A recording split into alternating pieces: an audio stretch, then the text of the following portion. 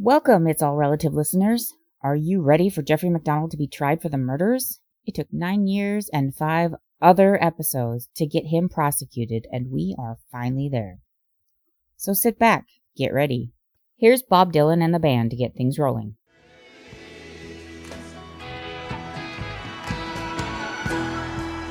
They say every man needs protection. They say that every man must fall. But I swear I see my reflection somewhere so high above this wall. I see my light come shine, baby, from the west down to the east. Any day now,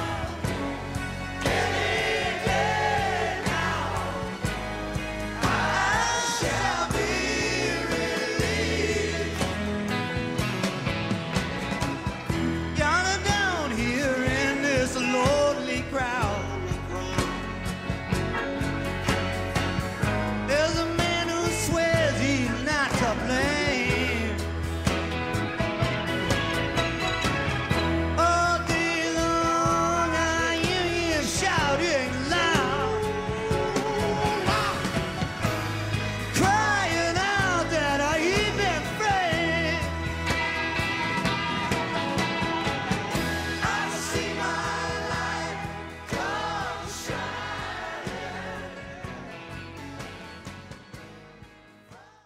I do apologize, guys. I know that was a little bit longer than I usually go for in an intro, but it was so pertinent. I had to let it run that long.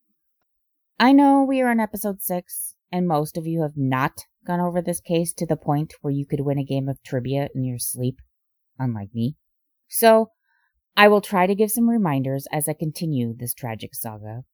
I wish I were being totally facetious about the cliche, but I'm not. This case is an all-consuming tragedy play. We have, for lack of a better differential diagnosis, a sociopath who took advantage of a, by all accounts, sweet girl using her as part of his narcissistic beard. If that paragraph confuses you, I will put it in common speech. Jeff MacDonald is a predator with a big ego who used Colette to make him look good to the wider world. After roughly 6 years of marriage and the birth of 2 adorable little girls, all the females were murdered, and old Jeff got away with a slightly more critical than minor wound and a shitload of sympathy from pretty much everyone. Green Beret Captain Jeff MacDonald alleged that 4 people entered his home and attacked his family. Army CID didn't believe him and proceeded in the first steps towards a court-martial, an Article 32 hearing. Unfortunately, the investigation was riddled with errors, mostly caused by first responders who were either not properly trained in forensic techniques or were just flat out incompetent. The Article 32 determined there wasn't enough evidence to charge MacDonald and released him. Time went on. The investigation continued, and Jeffrey MacDonald was up before a grand jury in 1974. The conclusion of which is where the last episode of this podcast ended. MacDonald was formally charged with the murders of his wife and children, but instead of going to trial, a series of appeals followed by decisions, followed by appeals, followed by decisions, etc. occurred. It took 5 years to get the indictment into a courtroom to be tried. Unfortunately, the bulldog who had prosecuted MacDonald during the grand jury hearing, Victor Warheide, had died of a heart attack in October of 1975. The case was handed to one Jim Blackburn, and he had never been involved in a murder trial. Jeffrey MacDonald's defense team rented out a frat house to live in while the trial was underway. Also living with the defense was Joe McGinnis, the journalist and author with which Jeff MacDonald had transacted to write his story. Bernie Siegel is aware of the cultural differences between a flashy Hollywood doctor and the average person from North Carolina, and takes some steps to narrow that gap. He counsels MacDonald about his clothing, removing the excess of gold and being careful of what outfit he chooses to wear when in court.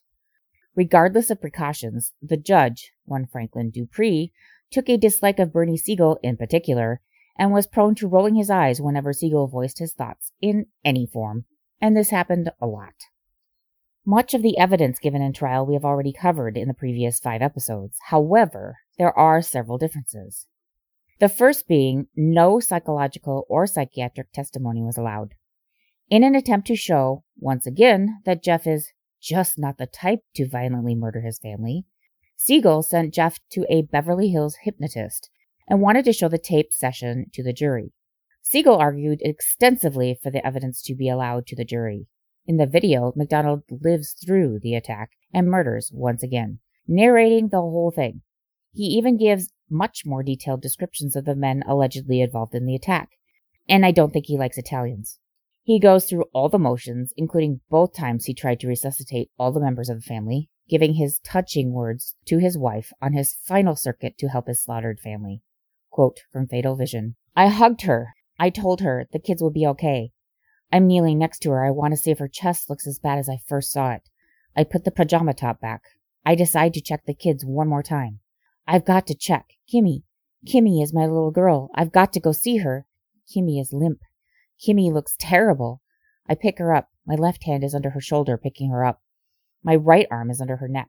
I give Kimmy mouth to mouth. It doesn't feel right. The air must be escaping. I can't help her. I check her for moral pulse. There is no pulse. I pick up her bedclothes and lay them on her and go see Christy. I have to see Christy. Christy has got to be okay." The emotional impact of the tape, particularly on those not intimately familiar with the facts of the case against MacDonald, was overwhelming. If he is guilty, the psychiatrist said, he deserves an Academy Award. End quote. I have not seen this video, but one thing I have come to know about Jeffrey MacDonald is that he is a very good actor when he wants to be. Maybe he does deserve that Oscar. Judge Dupree does not let the tape be shown. I wonder if Siegel would have done better to find a hypnotist closer to Raleigh. But Dupree's reasoning is that the insanity offense is not being put forward, so there is no reason to hear any testimony about MacDonald's comportment or state of mind. The second bit of evidence that we haven't really discussed as yet is MacDonald's blue pajama top. The ice pick holes in MacDonald's PJ top were outlined for the court.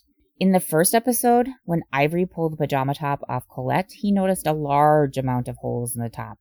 And fearing MacDonald would be near death, due to the assumption that the same number of holes were in him, he sent an agent immediately over to the hospital to see if he could get MacDonald's testimony. The hospital quickly determined that MacDonald did not have many stab wounds, and this prompted investigators to figure out how those holes got in the top without those holes being in Jeffrey MacDonald. Investigators sent the top and crime scene photos to FBI lab analyst Paul Stombaugh.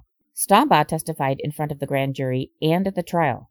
His determination was that, quote, that the cuts made in the pajamas worn by Colette, Kimberly, and Krista MacDonald had been made by the sharp, straight Old Hickory knife and not the dull, bent Geneva forge knife. That the cuts in Jeffrey MacDonald's torn blue pajama top had been made by the Geneva forge knife. That no cut in the pajama top corresponded to the location of the chest wound which had caused the puncture in Jeffrey MacDonald's right lung. That the pajama top had been torn down the left front seam and down the left sleeve in a manner which indicated that someone standing in front of Jeffrey MacDonald had ripped it as he spun away, and not, as he had told investigators, that it had either been torn over his back as he fought with intruders, or that he had torn it from his wrists himself as he had entered the master bedroom. That the top had been stained by Colette MacDonald's blood in at least 4 locations before it had been torn. That the 48 puncture holes in the pajama top were perfectly round, with no tearing around the edges, indicating that they had been made while the top was stationary, and not while MacDonald was using it as a shield to fend off an ice pick wielding intruder. That when pajama top was folded as near as possible to the way it was folded on top of the body at the time of the photographs were taken, 21 holes were discernible in the top layer of the garment, and that these fell into a grouping, 16 on the left side and 5 on the right, which was consistent with the grouping of 16 ice pick holes in the left and 5 on the right side of Colette MacDonald's chest. And further, that the remaining holes in the garment would be aligned with those top 21 in a manner which indicated it would have been possible for someone to have made all 48 with 21 thrusts of an ice pick, the same thrust that had made the ice pick holes in Colette's chest. End quote. To be clear, 4 weapons were used in the murders. 2 knives, an ice pick, and a plank of wood. 1 knife was found on the floor in the master bedroom. You would assume that that would be the knife which Jeff said he pulled from Colette's chest. Nope. It was determined it was the other knife which made the wounds in Colette. The remaining 3 weapons were discovered just outside the back door. The plank is most often referred to as a club and to a lesser amount as a board. I think this is really important because MacDonald insists this was a club, often also insisting that he had figured out it was a baseball bat. And the black male to my left raised something, and he swung a club at me, and I threw my hand up, and he hit me in the head with a club, which I took to be a baseball bat. All of a sudden, in this struggle, I'm trying to push these people away and get up at the same time. I finally got my left leg on the floor, and that gave me a little leverage, and I started to move forward, and I finally grabbed the black male's arm as he swung it, and he kept jerking his arm away to pull the weapon away, and my hand kept sliding down on the weapon, which is how I know it was a baseball bat. Remember that? That's a replay of the portion of that interview with Larry King in a 2003 episode. The weapon was actually determined by forensics to be the 1.5 by 1.5 by 31 inch piece of wood, and determined that that plank was similar to the slats on the beds. Threads from the pajama top were also found on this plank. This is what MacDonald said about the weapons in one of the early interrogations. Quote, he said he was absolutely certain that neither of the 2 paring knives nor the ice pick had come from his house, though the club might have come from a pile of scrap lumber he had kept in the backyard. He repeated that he had never owned an ice pick. End quote. All 3 sharp weapons had been seen in the MacDonald's kitchen. This fact had been testified to in court by neighbors. Jeffrey MacDonald continued to deny owning an ice pick. And for those of you that have no memory of the 60s and 70s, the need for ice picks was waning by the early 1970s, but they were still really, really practical. Many freezers did not have a self-defrost function, and old ice trays were made of metal, making removal of the ice a bit of a chore. There really was no reason for him to deny owning something that was in probably 80% of the homes in the United States.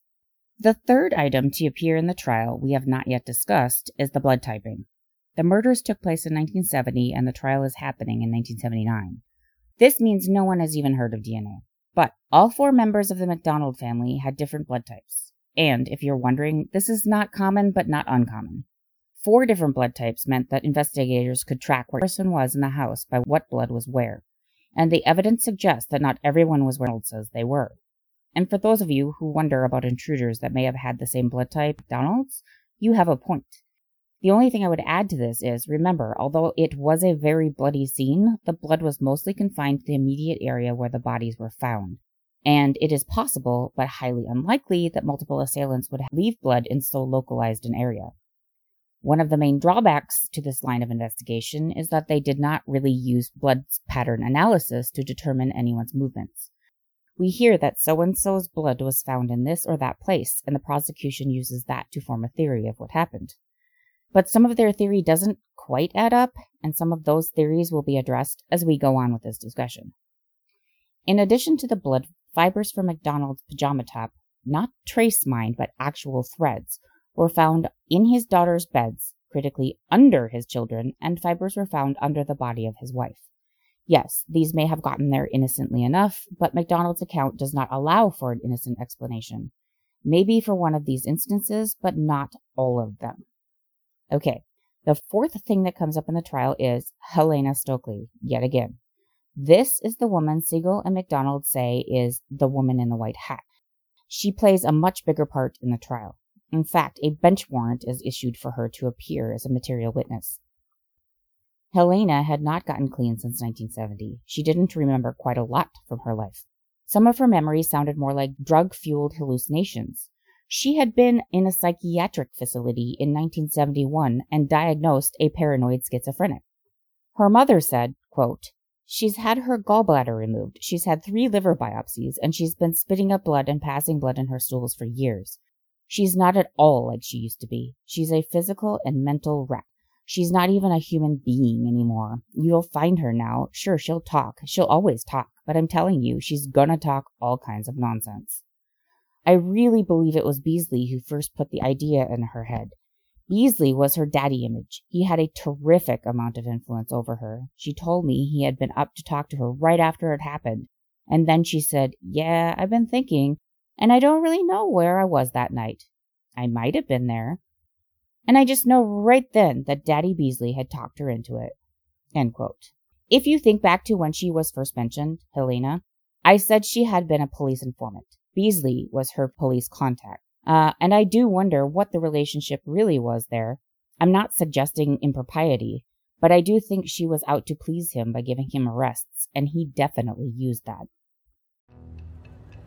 The city police officer named Prince Beasley claimed that Helena fit this description. I had seen Helena on many occasions with these other people that Dr. MacDonald gave the description of.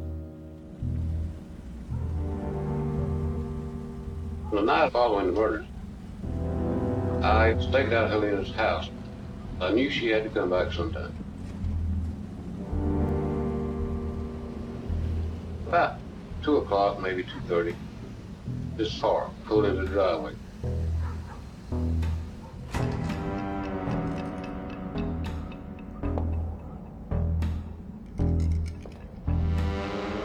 Stokely was in, and all these guys that Dr. MacDonald had to be described. I bluntly asked her. I said, I know you've heard about the murders out of Fort Bragg. The descriptions that you did confirm. Were you there? Answer yes or no. She told me that she was on drugs, but yes, she thought she was there. Prince Beasley called my office, so I made it a point to go down and talk to him.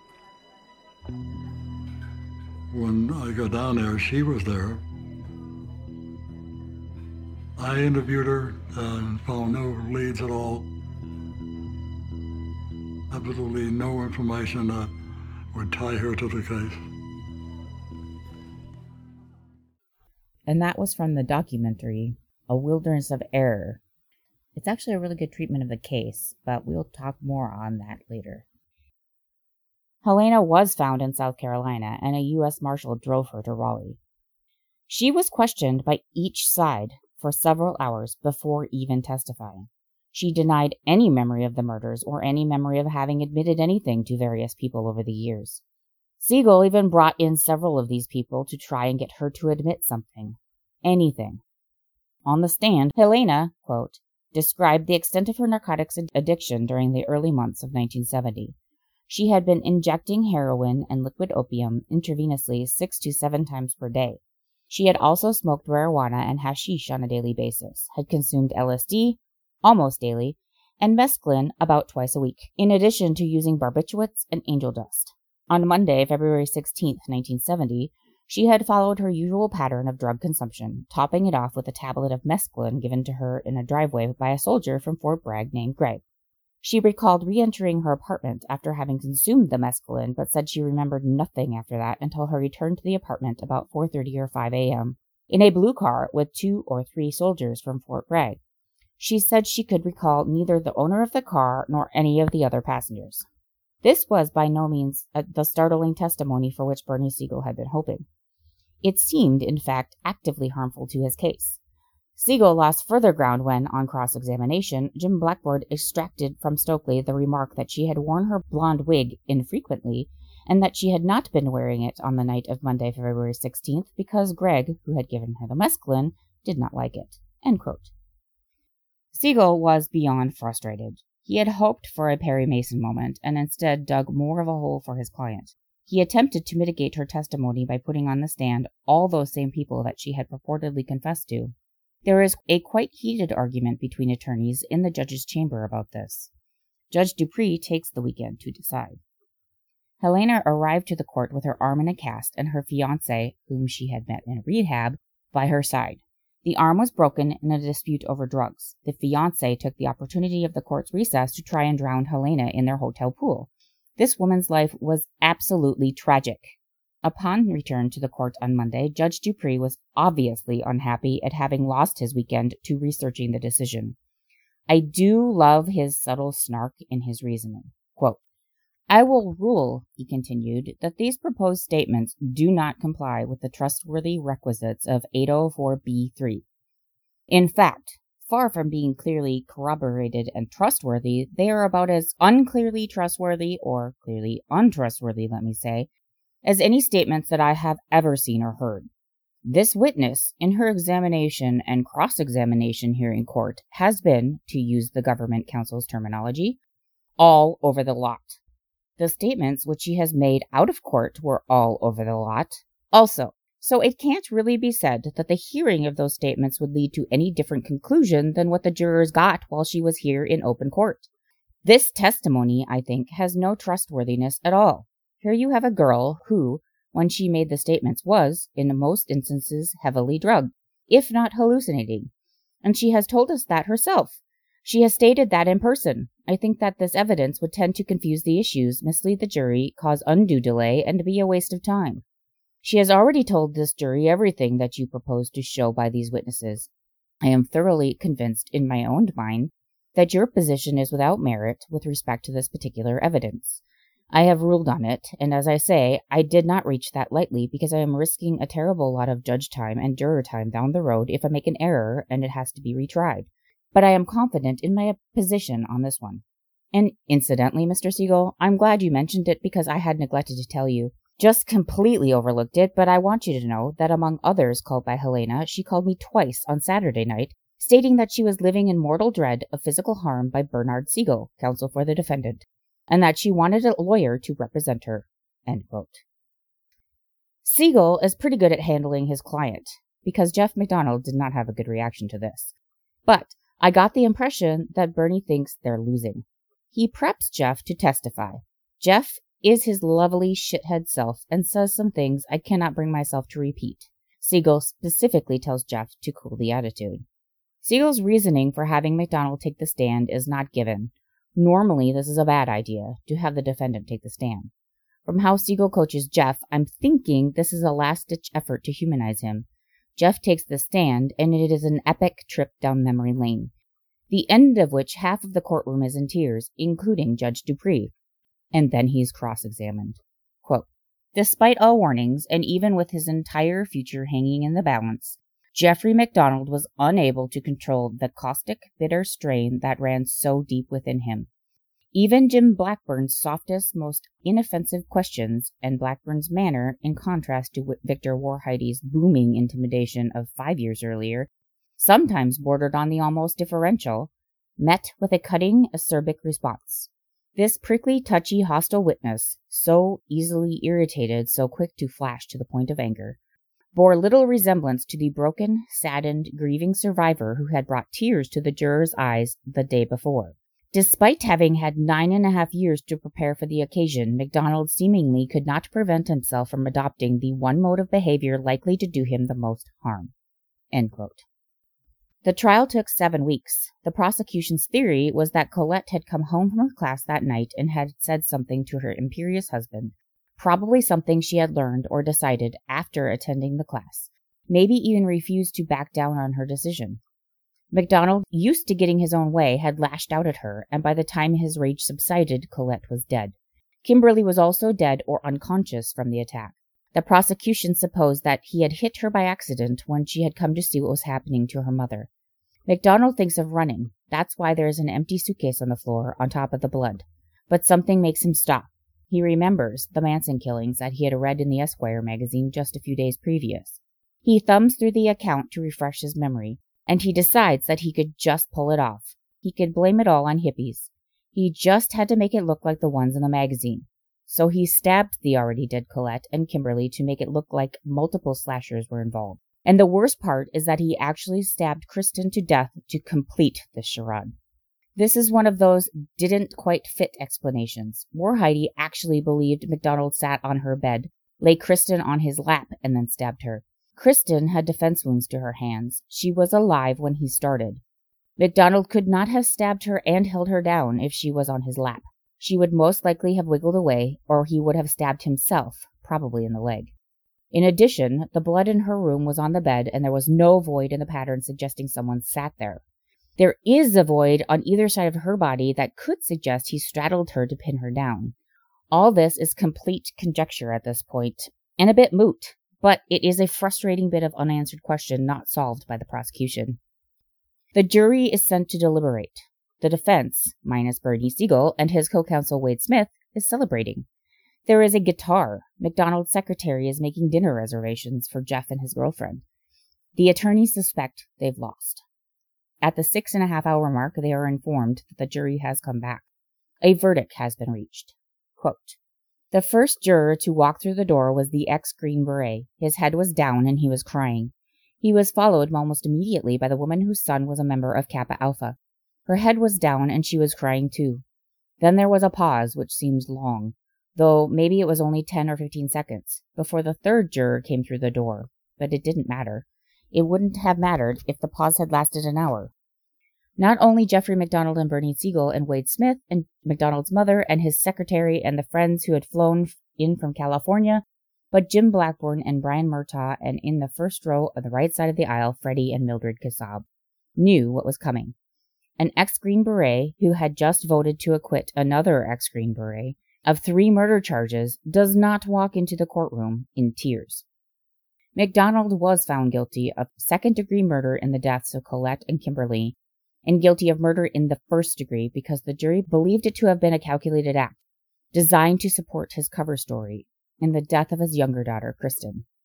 Judge Dupree sentenced him to 3 life terms in prison, to be served not concurrently but consecutively. It was the harshest sentence he could administer, the death penalty not being applicable under federal law. End quote. Joe McGinnis begins his association with Jeff MacDonald on friendly terms and soon comes to call him an actual friend. In the course of the trial, since he had full access to everything the defense did, he came to believe that Jeff MacDonald did indeed kill his family. But he had a hard time reconciling that belief with the man he knew. When he seriously began writing the book, Fatal Vision, he continued to correspond with MacDonald, and MacDonald gave him access to his condo, which is where McGinnis stayed during the writing process. It is through this more in-depth knowledge of Jeff that he understood more about his psyche. The trip to Aruba never happened, boxing team trip to Russia didn't exist, and the access to Jeff's condo revealed a diary of sorts that Jeff started keeping just after the murders. That's where McGinnis learned about the eschatrol. In a previous episode of this pod, I mentioned that MacDonald was part of an eschatrol trial through the Army. Eschatrol was marketed as a weight loss drug and consisted mostly of amphetamines. MacDonald denied taking them the night of the murders, but it's hard to believe that that would happen in a regimented drug trial. He was also not sleeping much at the time and had lost considerable amount of weight. This suggests that he was taking the drug. Tox screens at the time did not test for amphetamines, so again, we are looking at conjecture. But eschatrol was eventually discontinued for the market due to some serious side effects, 2 being psychosis and violent rage. McGinnis suggests that the eschatrol was either the cause or a mitigating factor in MacDonald that night. Honestly, it makes sense. There is just no proof. Additionally, MacDonald was, and still is, so narcissistic and controlling that I believe he could have lashed out at Colette at any challenge to him she may have made. His hitting Kimberly by accident also makes sense. And the last thing that makes a Mad Hatter kind of sense is his decision to make it look like the Manson family were at his house. Nothing stands in his way. This is how he was going to handle his mistake. And he was going to make it happen, even if it meant killing everyone. MacDonald, however, professes his innocence. Of course, he didn't do this, and they appeal. If you think this tale is over, you are mistaken. This is the most litigated case in U.S. history. The next episode of this pod, we will talk the appeals. We will talk about his supporters, including the filmmaker Errol Morris, whose belief in Jeff's innocence prompted him to write a book of his own. If you like what you've heard, give us a follow. Tell your friends, rate the pod. Constructive comments are always welcome. Find me at Despecta or a variation on most of the things. Here are the Eagles to send you on your way, and I'll see you next time on It's All Relative.